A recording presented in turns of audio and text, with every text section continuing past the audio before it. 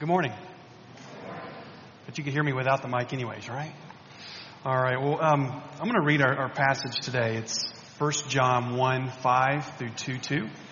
And if you wouldn't mind just standing with me as we read out of respect of God's Word, out of our focus text this morning. And this is the message that we have heard from Him and declare to you. God is light, and in Him there is no darkness at all. If we claim to have fellowship with Him and yet walk in darkness, we lie and we do not live out the truth. But if we walk in the light as He is in the light, we have fellowship with one another. And the blood of Jesus, His Son, purifies us from all sin. If we claim to be without sin, we deceive ourselves and the truth is not in us. If we confess our sins, He is faithful and just and will forgive us of our sins and purify us from all unrighteousness. If we claim we have not sinned, we make Him out to be a liar, and His word is not in us. So my dear children, I write this to you so that you will not sin. But if anybody does sin, we have an advocate with the Father, Jesus Christ, the righteous one. He is the atoning sacrifice for our sins, not only for ours, but also for the sins of the whole world. And this is the word of the Lord. Thanks be to God. You may be seated. Well, this passage, this text, the one of the words that just grips me is this word of just this thought of darkness. What does darkness really look like? I mean, I don't know that I've ever experienced a moment in my life just being in total darkness. And it makes me think about, we just, heard the news recently, the events that happened in Thailand where the boys, the soccer team, were trapped in a cave and they said it was dark. And that was one of the challenges with the rescuers. They had this dark, murky water they couldn't really see. On top of that, they had these kids that didn't know how to swim, that were in a cave that was flooded. I mean, just all these different pieces. And as I thought about these events, I was reminded of the events that happened in 2010 in Chile, where these miners were just deeper and deeper. That's the picture you have there of the miners that were rescued in this little tube that just one miner could fit into. And let me just read you some of the things that they encountered. There was 33 miners that were trapped 2,300 feet underground in northern Chile. Now, I don't know about you, but 2,300 feet, that's a long ways. And so they were, the first communication that they received from the miners, it was a piece of paper written these words: "We are fine in the shelter, the 33 of us." That was to tell whoever was around that all three were there. They were all okay. But that's the first thing that we heard from them, and it took days to hear just those words. It took 16 days, actually, before they heard received word from this letter. The entire rescue took them 69 days. So 69 days, these guys were in total darkness, 2,300 feet underground. Can you imagine? Can you even imagine? I mean, have you seen the movie of this event? There is a movie that's out. You might want to check it out. But Antonio Banderas is the main character there, so it's got to be good if it's Antonio there, right? So to survive, one reporter wrote this about the event. To survive, they endured constant 90-degree heat, 90% humidity. They to avoid starvation, battle thirst. They had to guard against fungus and bacteria.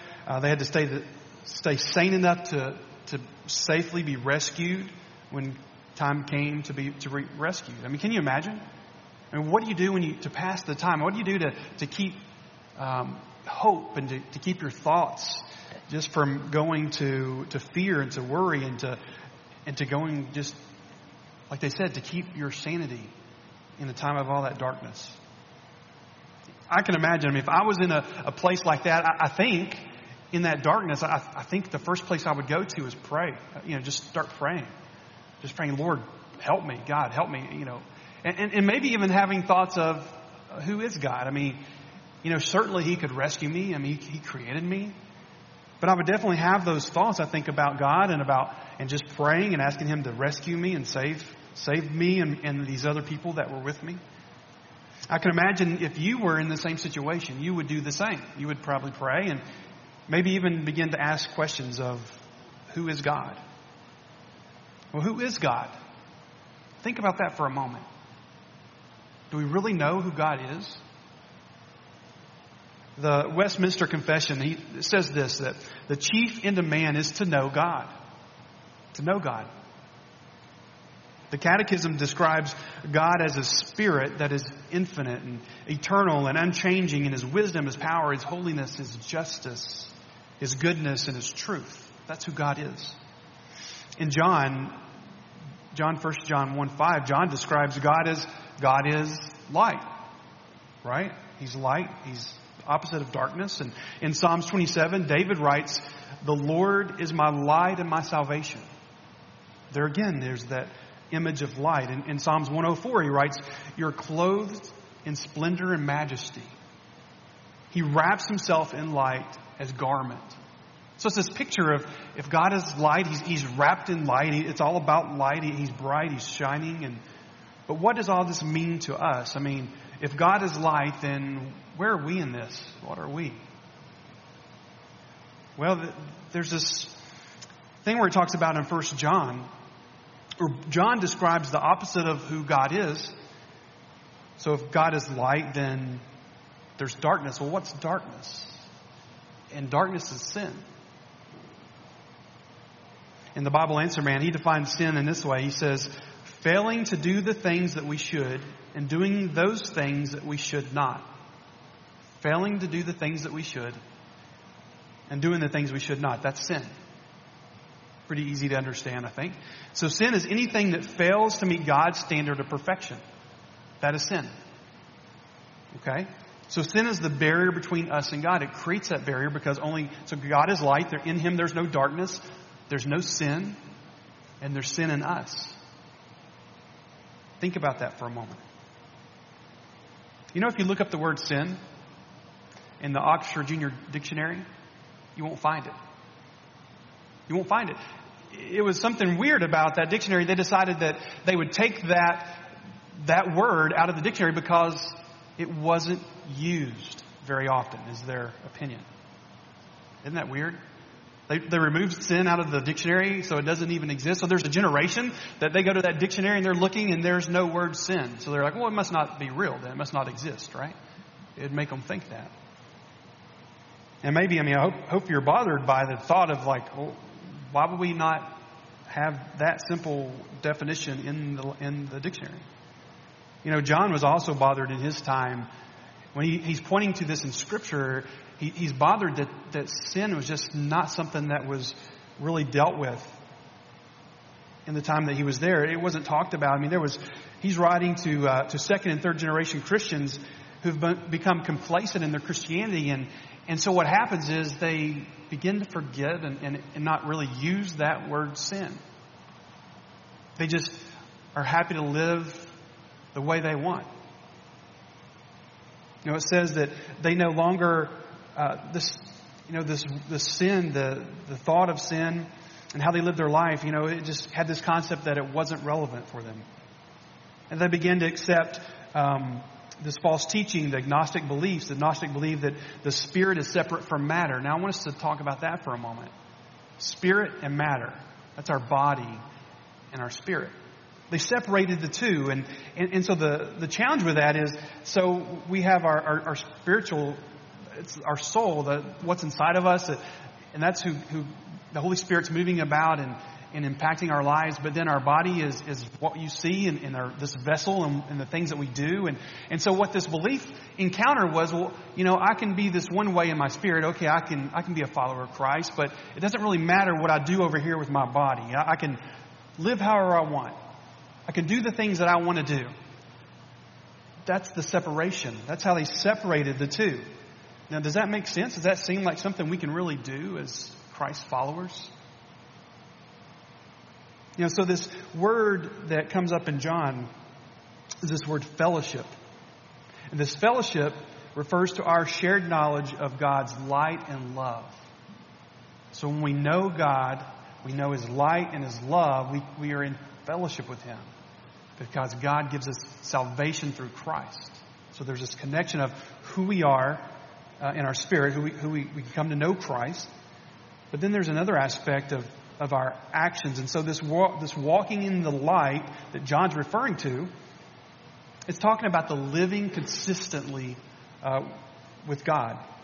to obey His commands and and live out His character and to apply His character into your life. And so John is connecting. He's saying it's not separate, spirit and matter or your body, but it is together. It's in fellowship together. That's how you are connected with God. So as you believe in God, then you are also living in accordance to God's will and God's commands, and you're obedient to Him. So as Christians, we can't separate this. As Christ's followers, if we have a relationship with God, that means that we're in fellowship with Him. We cannot separate our spiritual, our spirit, and how we live. Does that make sense? So think about this. So our relationship with God allows us to know God personally. We can know who He is. We can know how He intersects our life. We can know how He impacts us. Our hopes, our dreams, our pains, our suffering, our sorrows. And He's with us. He walks with us. It's personal. And so when we fellowship, we walk in light with God. So this means that we must be in the realm of light with God. So the only way that we can possibly do that is our nature and our conduct, they correspond with God's. We have to be holy because God is holy. We have to seek to be righteous, not in our own righteousness, but to be like God. So we confess our sins. We turn away from our sins. We walk according to His commands, to love Him, to love others. So this problem of sin is very prevalent in what John's talking about in this situation, to the people, to the culture, to what's going on in this time.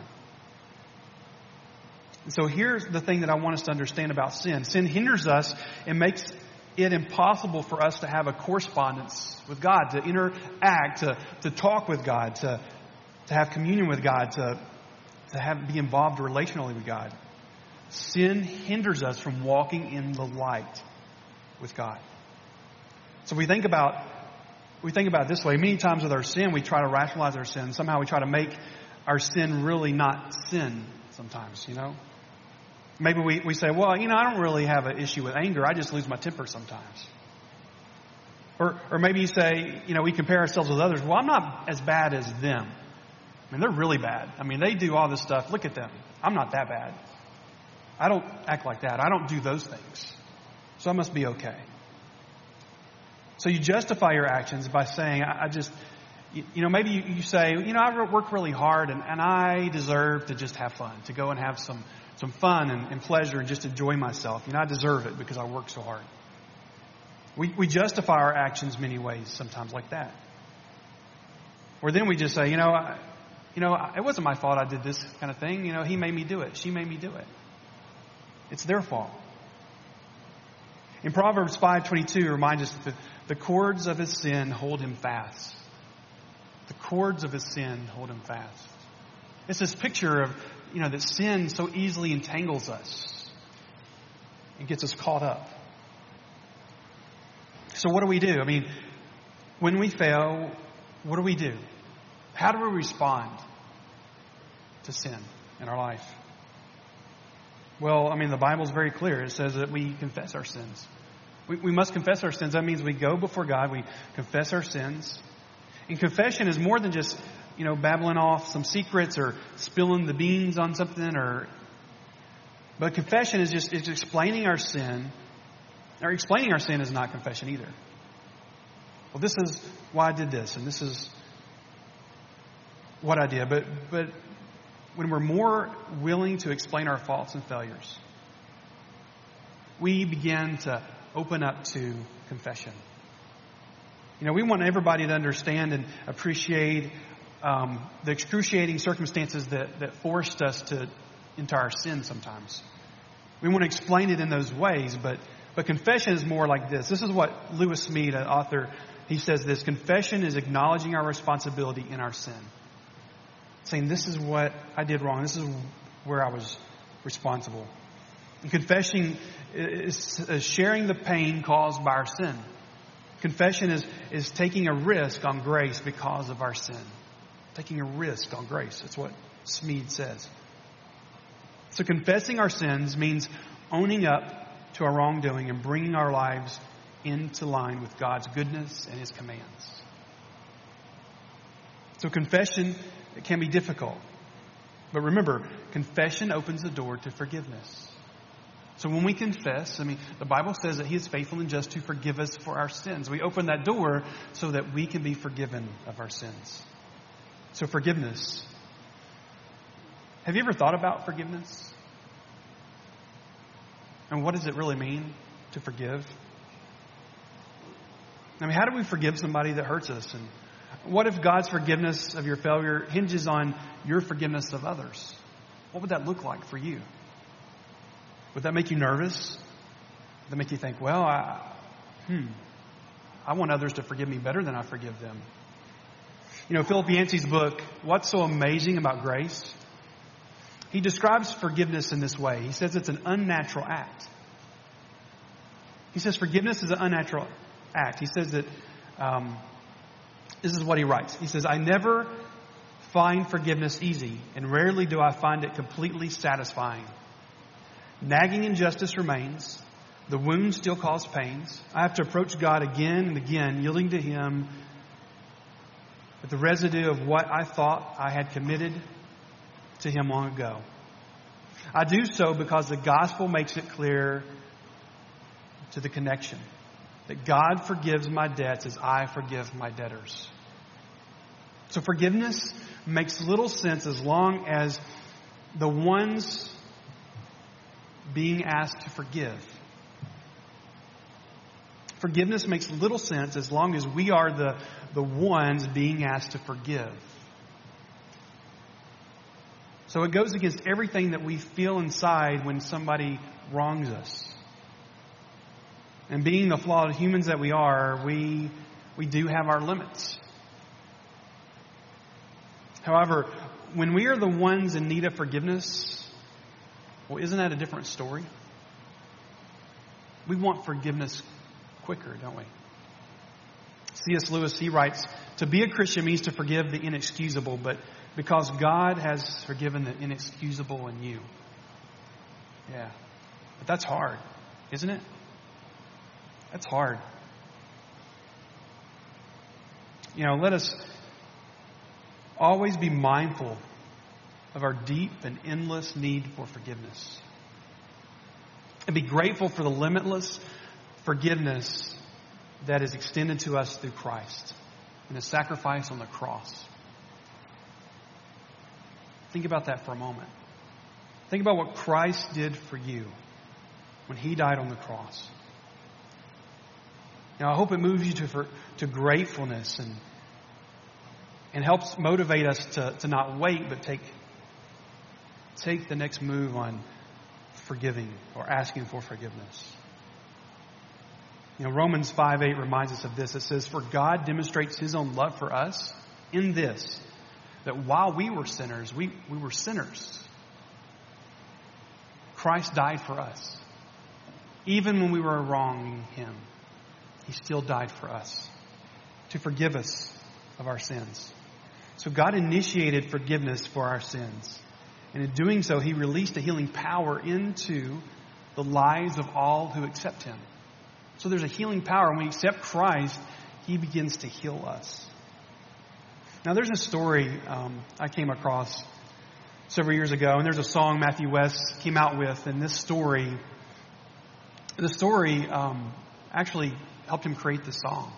When he heard this story, this lady, Renee Napler, she wrote him a letter about her story. And so I want to just tell you about her story. And what I want to encourage you to do today, look up Matthew West, look up his song, Forgiveness, and just listen to it and think about it.